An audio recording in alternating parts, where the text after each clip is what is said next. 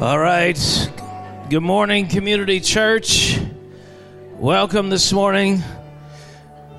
Well, thanks for those that are here on time and ready to go. But I have this image in my heart and mind. You know how it is in the morning. You wake up. Of course, there's the exceptions.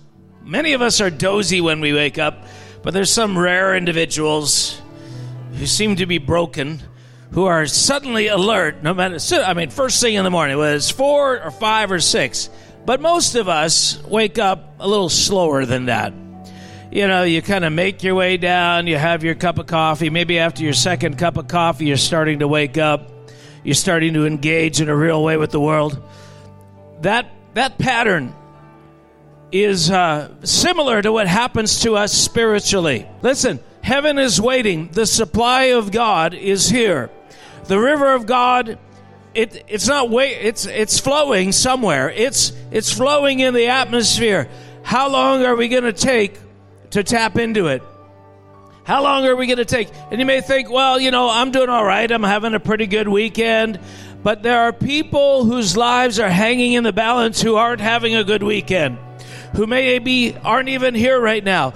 People's lives are broken and in pieces this morning. And what they need is the manifestation of the kingdom of heaven. And you know what? That is what is on us this morning. We can tap into the life of God. And in the pre-service prayer, I was reminded once again of the visitation that John G. Lake had. How many of you heard of John G. Lake? Right? An amazing apostolic leader who tapped into the healing flow of God. And this angel visited him and was pointing at Acts chapter 2. And he was longing for, Lord, what does revival look like? And he points at those words and he says, John, contend for this. Contend for this. He said, what he's saying is, this is available every day of your existence. This is not reserved for a unique point in time. This overflow of the Spirit that changed the earth is available every day of your life. What if this morning we could, with hunger, lean in to a level of the presence of God that would forever change our life? Heaven is waiting for your faith to say, God, I'm hungry. I want something different in my life right now. This morning could be the beginning of a new life. You could define your life before today and after today if we tapped in. So, Father, we say in Jesus' name, awaken us to the possibilities. Awaken us to the possibilities that you have already made available for us. Let's lean in. We're going to go back into this just for a couple minutes here in a second, but I feel like there's two things happening here today. I feel like there's those in the room that you feel like there's just this window and it's been easy to come in and worship. It's been easy to raise your hands. It's been easy to lift your voice. And then I feel like there's this other group today that it's been hard to navigate through this worship service because there's been these obstacles that have been in the way. Little things that keep popping up in your mind. Little things that keep taking your mind and focusing on these struggles, these issues, these problems. And I feel like, again, right now, the Lord's reminding me, 2 weeks I talked a little bit about Zacchaeus. And again, about the goal when we get into these phases is not to be distracted by all the things around us, but to climb higher. And as we climb higher, we begin to shift the gaze of the Father towards us. And in order to shift all of our circumstances, it isn't what we can do. It's what He does. And the only way this all begins to shift is when the gaze of the Father is on us. And in order to do that, maybe it means we have to push a little harder. Maybe it means we got to raise our hands a little higher. Maybe it means we got to lift our voice a little higher. Whatever it is, let's take these next 2 minutes, and I'm going to ask you to push yourself a little bit. Not to focus on the stuff that's in the way, but to focus on the King, because He's the only way out of it. Can we do that for the next 2 minutes? Can we choose to give all glory to Him? Because He is the answer. He is the solution. There's no other way out. So climb up, get closer to Him. Let the gaze of the Father shift right now. So come on, let's go. Oh God, may that be true right there. You alone I long to worship. God, may that be the truth. May that be the thing right now that shifts in our heart. Father, we're singing the words, but we want that to be true. You alone, God. You alone I long to worship. All that other stuff right now, we drop it to the ground. You alone, God. You alone, God. We long to worship.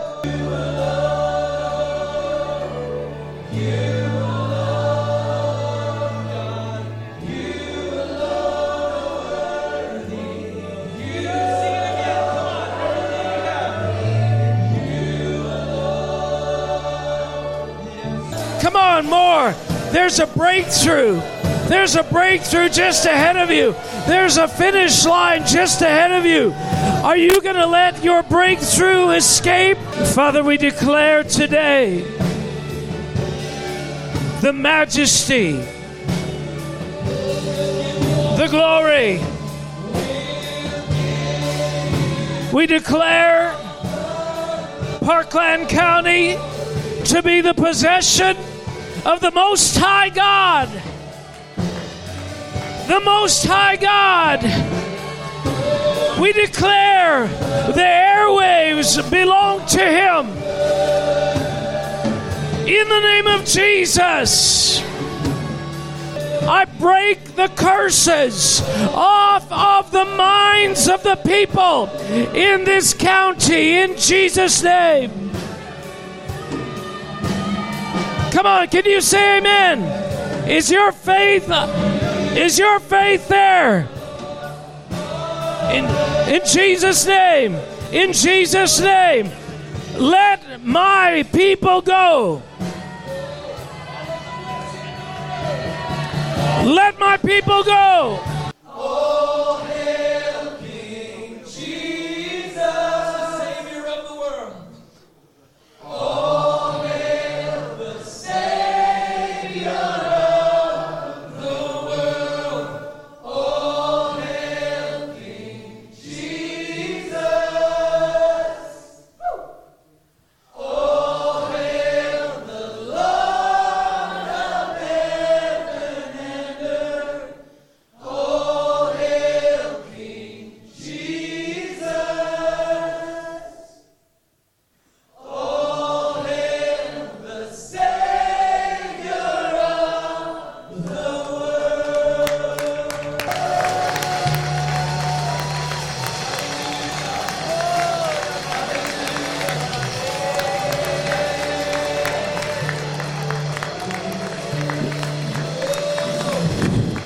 Let me just say something this morning.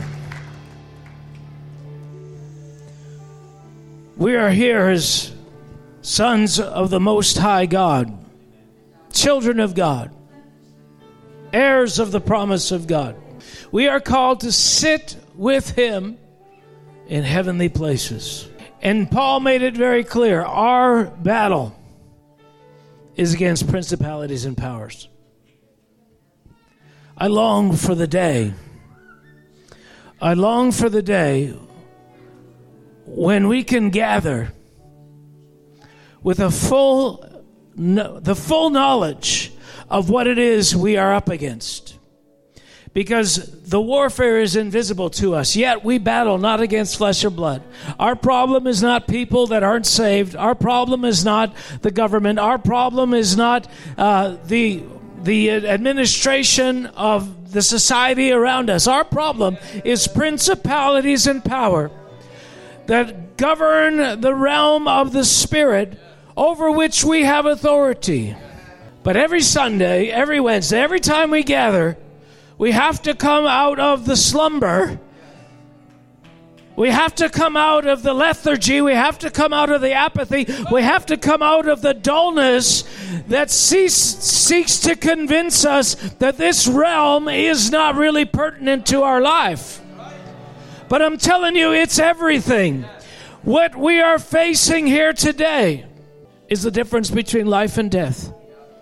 The difference between revival and spiritual lockdown is not up in heaven. It's not being decided in the courtroom of God. It's being decided here on earth by the administrators of the kingdom of heaven. Do you understand it? We are the administrators of the kingdom of heaven. You are the administrators of the kingdom of heaven. If you believe that, what you say determines what occurs. If you believe that. Jesus. Now in a minute, I'm going to share a word. It may have nothing to do with what we just did. But then again, it might. But I did want to take a moment to introduce a couple of friends of ours. Barry and Judy, why don't you guys come up here? Just come and say hello. These are some dear friends of ours that live just slightly south of us in the Sylvan Lake area. There's Judy and Barry and Judy Wunsch. Anyway, do you want to say hello? You know, I just love you guys. Coming in this morning, we've been in a couple of events with Alberta Linked, and coming into the house today just feels like family. And the spirit in which you guys carry and what you're doing, you may not realize, far greater than what you know. And I saw this morning, I saw like these missiles being released out of strategic intercessory assignments, both in the spirit and in the natural. And so I just honor you. I know it comes with a great cost. And you're a blessing, not only to the community here, but to the nations. And so I just honor you. I honor the leadership in this place and the minstrels and what you carry. I pray that this, what you guys run in to open the portals like you do. This nation, you don't know what you have. When you're in the middle of it, I don't know if you really appreciate what you're doing, but I honor you, and I just pray for increase. I just declare and decree increase over this house. Lord, they're already laying it down, and they're already doing some amazing things. But Lord, I ask that you'd even come in this next season and expand it more, Lord, only as you can. Oh, you're loved. You have anything? I just want to say, most of you are probably all family here, and this is your home. I just want to say, do not ever take this for granted. Enter in every day into his courts with praise and thanksgiving. And we need to go even deeper and be brought up higher, where we can actually see what he is doing and no longer see where the enemy is, what he's doing. We can see where he's at. But this is how we fight our battles. Don't ever take it for granted. Amen. Thank you. Hallelujah. So this last week, I was on a couple of calls. I was on one with the Reset on Wednesday morning, and Dean Briggs was bringing something about the body and blood, and I won't be able to bring what he was bringing, but it's really worth looking into, because I believe there's a revelation coming about the body and the blood of Jesus Christ, what it represents, what we're doing when we take communion, what we're remembering, and not only that, but the power that's released by faith. Things don't have power just because they're of a certain shape, but when they represent something that your faith believes in, then you unlock the power of that spiritual reality by touching that physical reality. And so we see this where Paul, the apostle, did special miracles. Remember, he did special miracles. What were those? He laid hands on handkerchiefs, right? And those handkerchiefs, when they were taken to the sick, they were healed. And they were touched on them. So a lot of people said, hey, that's what we should do. We should, anoint handkerchiefs. And some people have made a fortune getting water from the Jordan. You know? And but anyway, it's not the issue of the thing. It's not the issue of the bread. It's not the issue of whether it's wine or juice or water even. It's a matter of what is it you believe is being unlocked. Do you see the thing behind the thing? Do you see what's behind the bread? Do you see what's behind the laying on of hands? Do you see when you're anointed with oil, do you see the spiritual oil that is unlocked by faith, the faith of the recipient and the faith of the one who's doing the hands laying, right? The natural things represent the spiritual things, but their effectiveness does not hinge on the fact that we got the natural things correct. Their effectiveness hinges on the fact that you believe. That's what unlocks. You believe, therefore you experience. And so I was saying this morning, that's one of the problems with coming back is when I go away, when I travel across the world to Finland and we're doing an event, people are hungry and they've waited for months for us to come. And so they come to the meetings with a heightened expectation that they can't necessarily furnish every week, for the guy that they see. Because, it's kind of like Jesus. He couldn't do mighty works in his hometown because he grew up there. It's like, isn't this Jesus? Aren't his brothers and sister living in town here? Like, isn't that the carpenter's son? So the fact that he has a natural life, the fact that he has a natural history, negates their ability to see the significance of who he is. And so that's what happens to me. When I come back here, you guys, right, who have been in my house and you know me and I got normal things. I got stinky feet and bad breath. I have bad days and good days. There's a tendency to not see what's represented behind people. But when I go over there, there's this release of power and grace that's amazing. And it's not because I'm a different person. It's because the expectation of the people is different. Right? It's your faith. Your faith. How many times did Jesus minister a miracle, but he said to them, your faith has made you well? Yeah, that's a lot of responsibility, eh? I want to share something here. We've been working on an initiative called Alberta Linked. And I think you all know what we're talking about there. And the Alberta Linked initiative is based on a vision that God has for a bride, a people, a church, a company of believers who are walking in oneness. We are called to walk together in oneness. And so God is creating this body in the earth, this body of people over whom Jesus will be the head. But we are the body.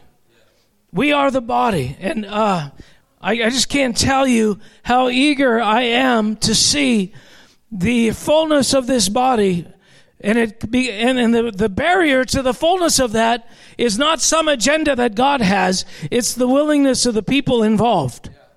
So even this morning, there needs to be a willingness. And sometimes, we depend on the music or exhortations or things. We come to church and we don't necessarily always have a high expectation. So we as leaders and the musicians, we're trying to, hey, let's bring you into a realm of the Spirit. And the reason we have to do that is because the natural-minded focus that we have takes us away from the Spirit realm. And so we spend the first 45 minutes of every service trying to get some of us engaged, some of us not just spectators and looking and listening and enjoying. Well, that's not my favorite song. I could care less whether it's your favorite or not. We're trying to step into a realm.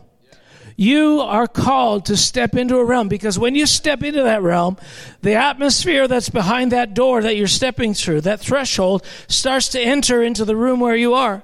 It's no different than, in the middle of winter when you open that front door, what happens? You close the door, right? Because you hate that atmosphere that's suddenly invading the space. All your hot air is going out the door and all that cold air is coming in. Well, here's what happens when we gather. when we come and worship, if we effectively open up a significant door, an atmosphere of heaven rushes in and invades this place. Hallelujah. Now, you may be the recipient of that. You may be aware of when it happens, but you may not know that we are actually doing that. Hello. This is not some mystical will of God being worked out in heavenly places aside from our participation. This is the effect of our faith. The effect of your faith. That's why guys like William Booth said this. He said, I'm not waiting for a revival. I am a revival. I think it was Smith Wigglesworth that said that if God's not moving, I move him. And people say, what? How arrogant. And he was saying basically this: God is always moving. God is always alive. God is always breathing. God is always speaking. God is always releasing something, but most of us never miss it because we don't tap into it. It's always available. That's why the Apostle Paul said this. He said, the spirit of the prophet is subject to the prophet. Now, if I said that and it wasn't in the Bible, some of you would cry heresy. What does that mean? The spirit of the prophet is subject to the prophet. That means that you turn it on and you turn it off. That means you turn on the tap of the water of the release of the prophetic atmosphere and you turn it off. You have charge over that. But here's our journey. We start as children. We don't know that we have authority because actually we don't.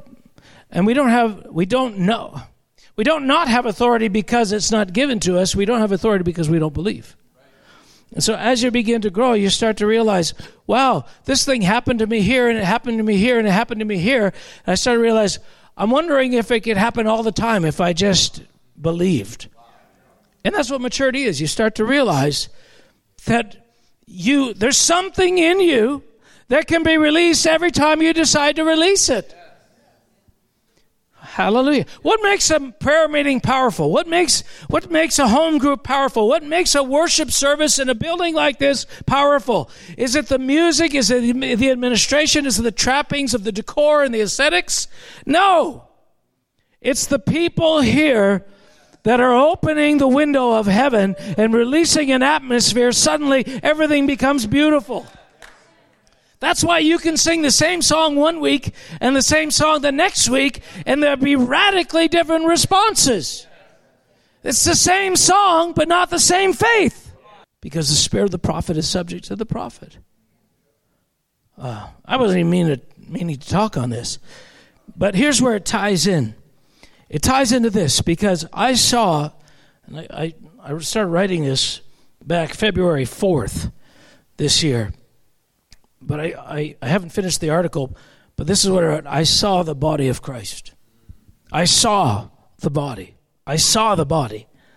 We were in prayer, and I saw this beautiful structure of a people operating in a cooperative way that were in full agreement with every moving part of that body.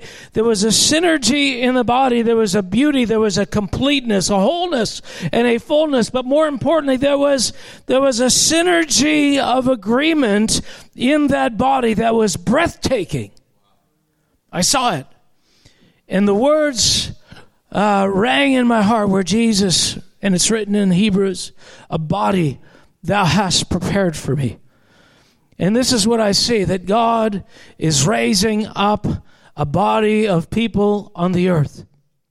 He's bringing us into a place of complete unity where there is no hostility towards the other parts of the body. You know what happens when one part of the body has hostility towards another part of the body? You have autoimmune disease.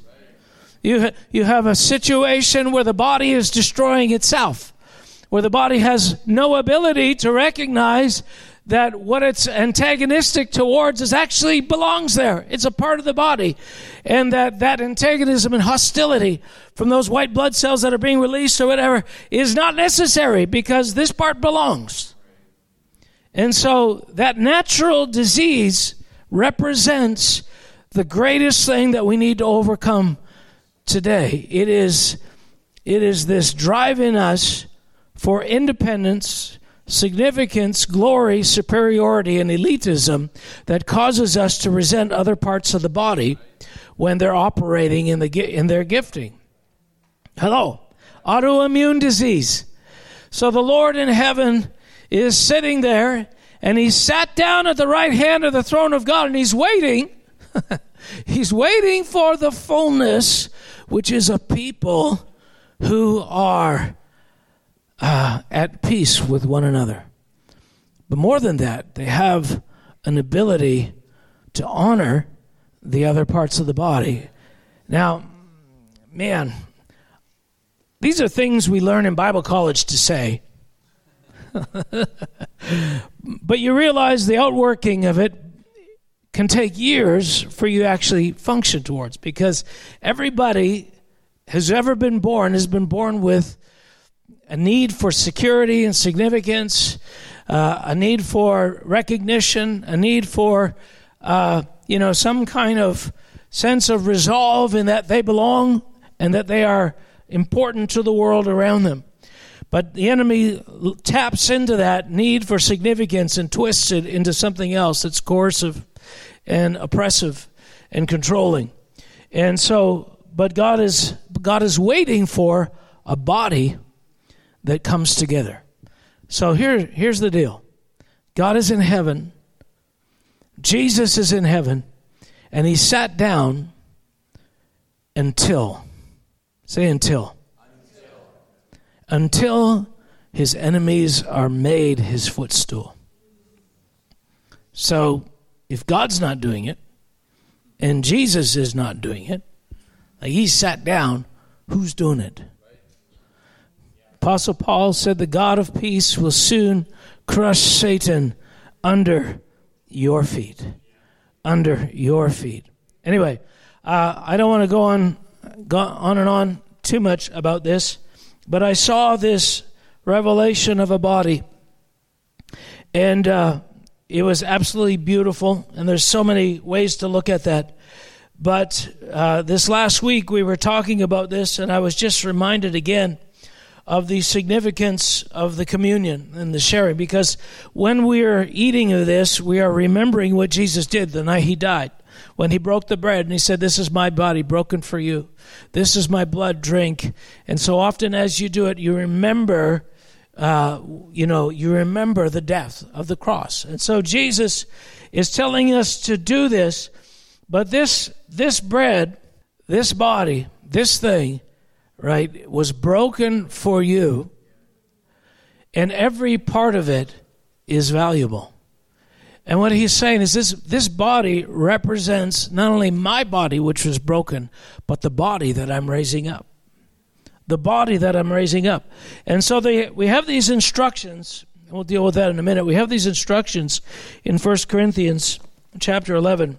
You know, if you're familiar, verse 23, right down to verse 26, which concludes with verse 26, "For as often as you eat this bread and drink this cup, you proclaim the Lord's death."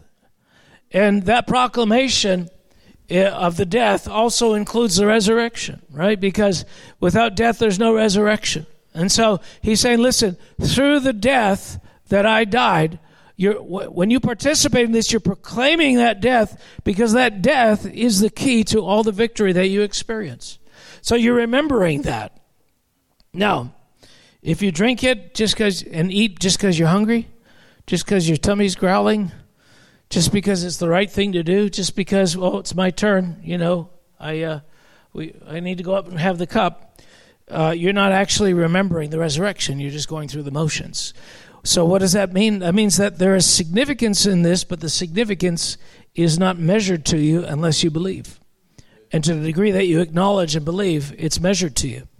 So, but he goes on. He says, "Therefore, whoever eats this bread or drinks this cup in an unworthy manner will be guilty of the body and the blood of Jesus." Will be guilty of the body and blood of Jesus. Father, I pray this morning that you would show us what it means, Father, to honor your body. Father, we ask for a spirit of revelation. I feel like we're leaning into a realm of knowledge that we don't understand. And every time I try to talk about it, I start to talk about it, I feel this kickback of vagueness, this opaque, sort of misty darkness that's trying to disengage our ability to see the significance of this, because there's a mystery here that God is unlocking for his end-time church about the body and blood. And the enemy is desperate to keep this from happening. Because if you start to recognize the power that you have, if you start to see what has been made available to you through the death of Jesus Christ, you will become unstoppable. There will be nothing the enemy can throw against you. So, now, where does this picture come from? Well, it goes right back to the first Passover. And I won't go to the scriptures or anything, but let me just give you a brief overview. The Passover, remember that? Egypt, right? The plagues are coming down. The last plague is that your firstborn will die. And so a provision was made. The blood of the lamb was sprinkled on the doorposts, and on the lintels, and on the thresholds of the openings of the house. And basically that blood made sure that when the spirit of death came, that spirit of death would not touch anybody who was protected by the blood. The blood of the Lamb that was slain. That's why, of course, we call Jesus the Lamb of God. He is the Lamb of God who was slain. It is to give you protection against the spirit of death that would come against you. Now, here's the thing. It's a funny thing. Over the years, as we've been learning about spiritual warfare and different things and engaging the enemy, sometimes people say, well, be careful how you engage the enemy, because, he might kick back. He might kick back, and you might be vulnerable if he kicks back. Well, yes, you might be, but not because the blood is insufficient. Hello. I mean, everybody who was in the building when the spirit of death came over was shielded from that death. They were untouched. They were untouched, and it had nothing to do with, their present moral perfection. It had to do with them recognizing the value of this thing so much that they did it.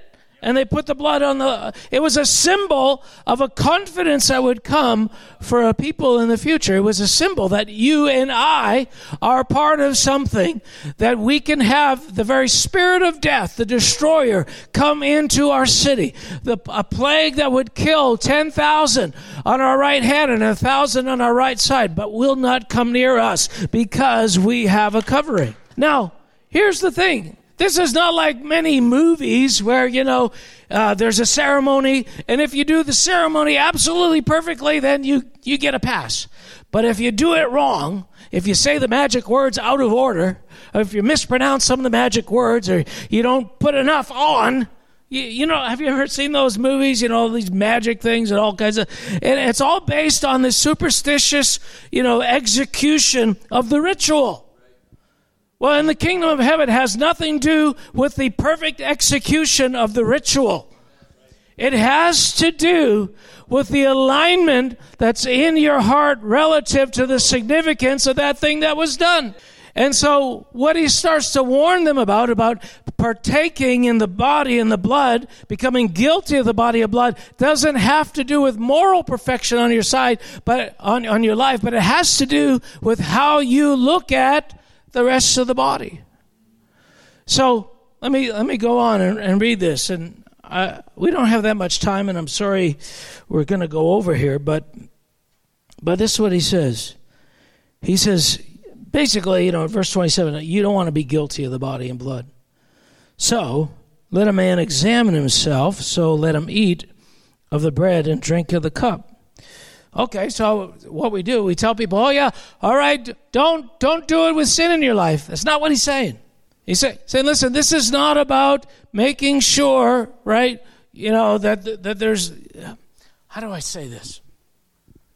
There's this tormenting fear over our lives around superstitious alignment of doing things absolutely perfectly.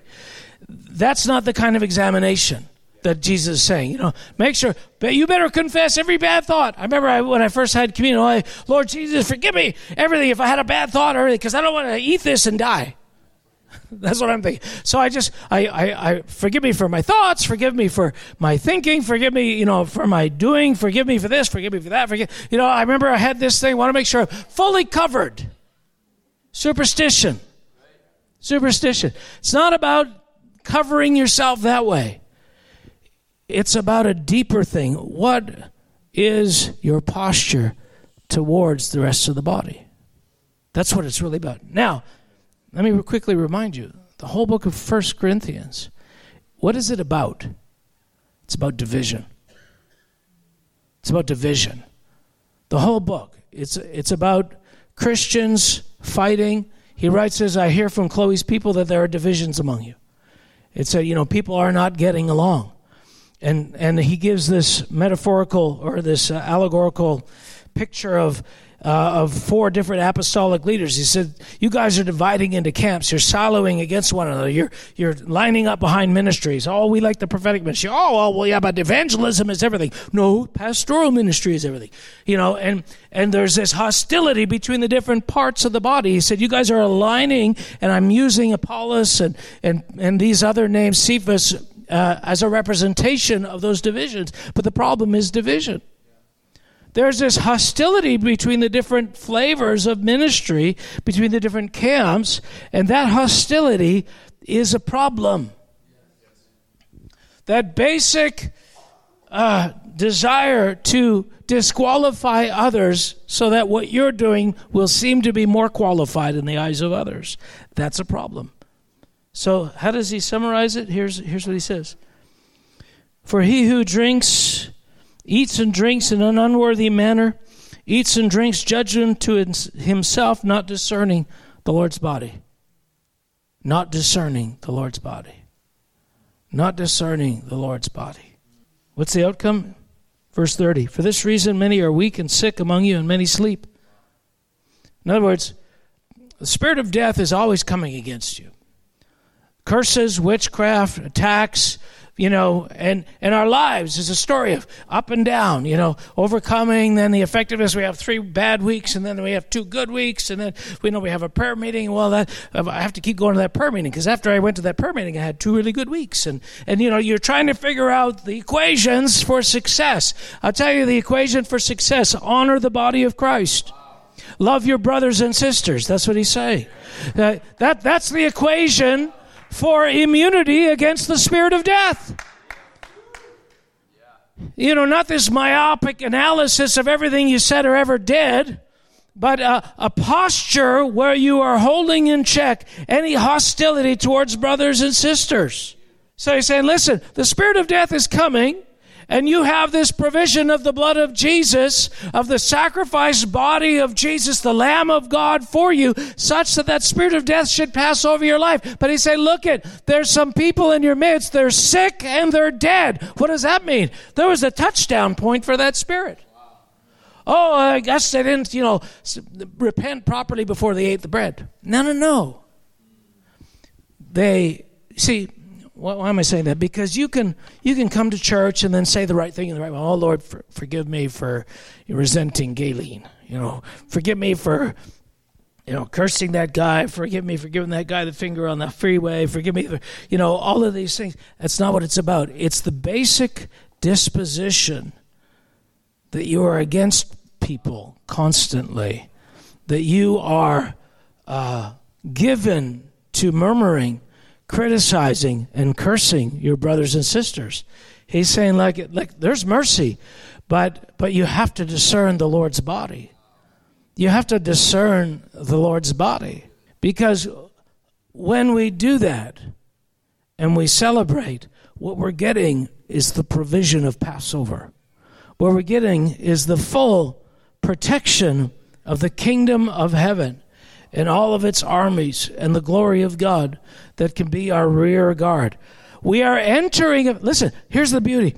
This church is entering a time when we will confront spiritual powers of immense influence across this land, and we will be untouched by the enemy.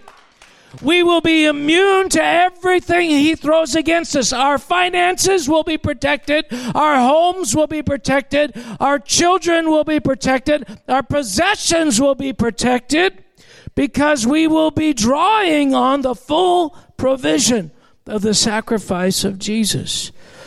And the pivotal issue between whether we make the use, whether we exploit the power of that protection or not, is not the myopic analysis of everything you did this week, but what is your general disposition towards your brother? Do you curse with your mouth? Are you against the church down the street? Do you see, this is what's happening. God is developing us a heart for the body of Christ. And what I've realized, okay, this is my testimony. I've realized that as God has erased my need to be significant in the eyes of everybody, it's opened a window of opportunity for me to start valuing the body. And here's what I'm finding. My authority is rising and rising and rising. Not because I'm doing things better than I was before, I'm a good speaker or anything like that. It's what God is doing in my heart. I just don't have that hostility against people that used to be there because they didn't speak in tongues, or because they're, were this type of Christian, or because they didn't like me, or, all of these things. All of that is coming. I mean, it's diminishing in me. And with that diminishment is the increase of his protection. There is immunity for you. Immunity. No sickness, no depression, no darkness, no inroads, no witchcraft, no curses. Complete, entire, full, inexhaustive amounts of the resources of heaven. This is what he says. Listen, for if we would judge ourselves, we would not be judged. But when we are judged, we are chastened by the Lord, that we may not be condemned with the world. So, when you're suddenly feeling vulnerable, right? Oh, what I's did I not dot? What T's did I not cross? No. Who are you resenting? Who do you not like that you've indulged and justified? Who have you spoken evil against? Hallelujah. So, we're going to celebrate communion today. And I really wanted to do it with the bread, the living bread, the fresh bread. Let's close our eyes right now. And Father, we want to honor your body. We want to say, God, thank you for the Baptists. We want to say thank you, Lord, for the Pentecostals. Thank you for the Charismatics. Thank you for the Word Faith. Thank you for, if there's any vineyard people left, the vineyards, Father, we bless the parts of the body. We bless the pastoral. We bless the apostolic. We bless the evangelists. Oh, God, we need the evangelists in this season. Father, in Jesus' name, we say, Lord, break in us the hostility, the inability to value fully the other parts of the body that seem to emphasize things that are not as important to us. God, we need the emphasis that they carry in their heart. Bring the fullness, Lord, of the body to work here in Spruce Grove. In Jesus' name. So I'm gonna break this bread. I'm gonna take communion myself as an example, and then we're gonna just come up and do it when you're ready. So Father, we see this loaf of bread as your body that was broken for us. And the night you took bread and you broke it and you said, "This is my body." Father, we're not just looking at bread. We're looking at people that you've called, people you died for, people, God, that aren't even saved yet. And we say, Father, we love your body. Lord, we love your body that was broken for us. And we love the body that you are raising up in the earth. Father, open our eyes to see the beauty of the different parts, we pray in Jesus' name. Lord, we just lift up this juice as a representation of the blood. The blood that cleanses, the blood that can be the protection to keep demons from entering our homes. Father, to keep sorcery from touching our bodies. Father, there's an immunity when we acknowledge the body and blood of Jesus Christ, the life-giving force that runs through every believer in this room, every believer in this county. Father, we love the blood and where it runs. We love the blood and the veins through which it flows. All of them, every part. In Jesus' name, we will not be a part, we say today, of an autoimmune disease that attacks the body. We value the blood. Thank you, Lord.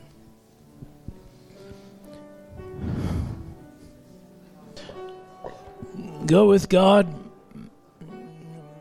and go with the protection of the blood of the Lamb.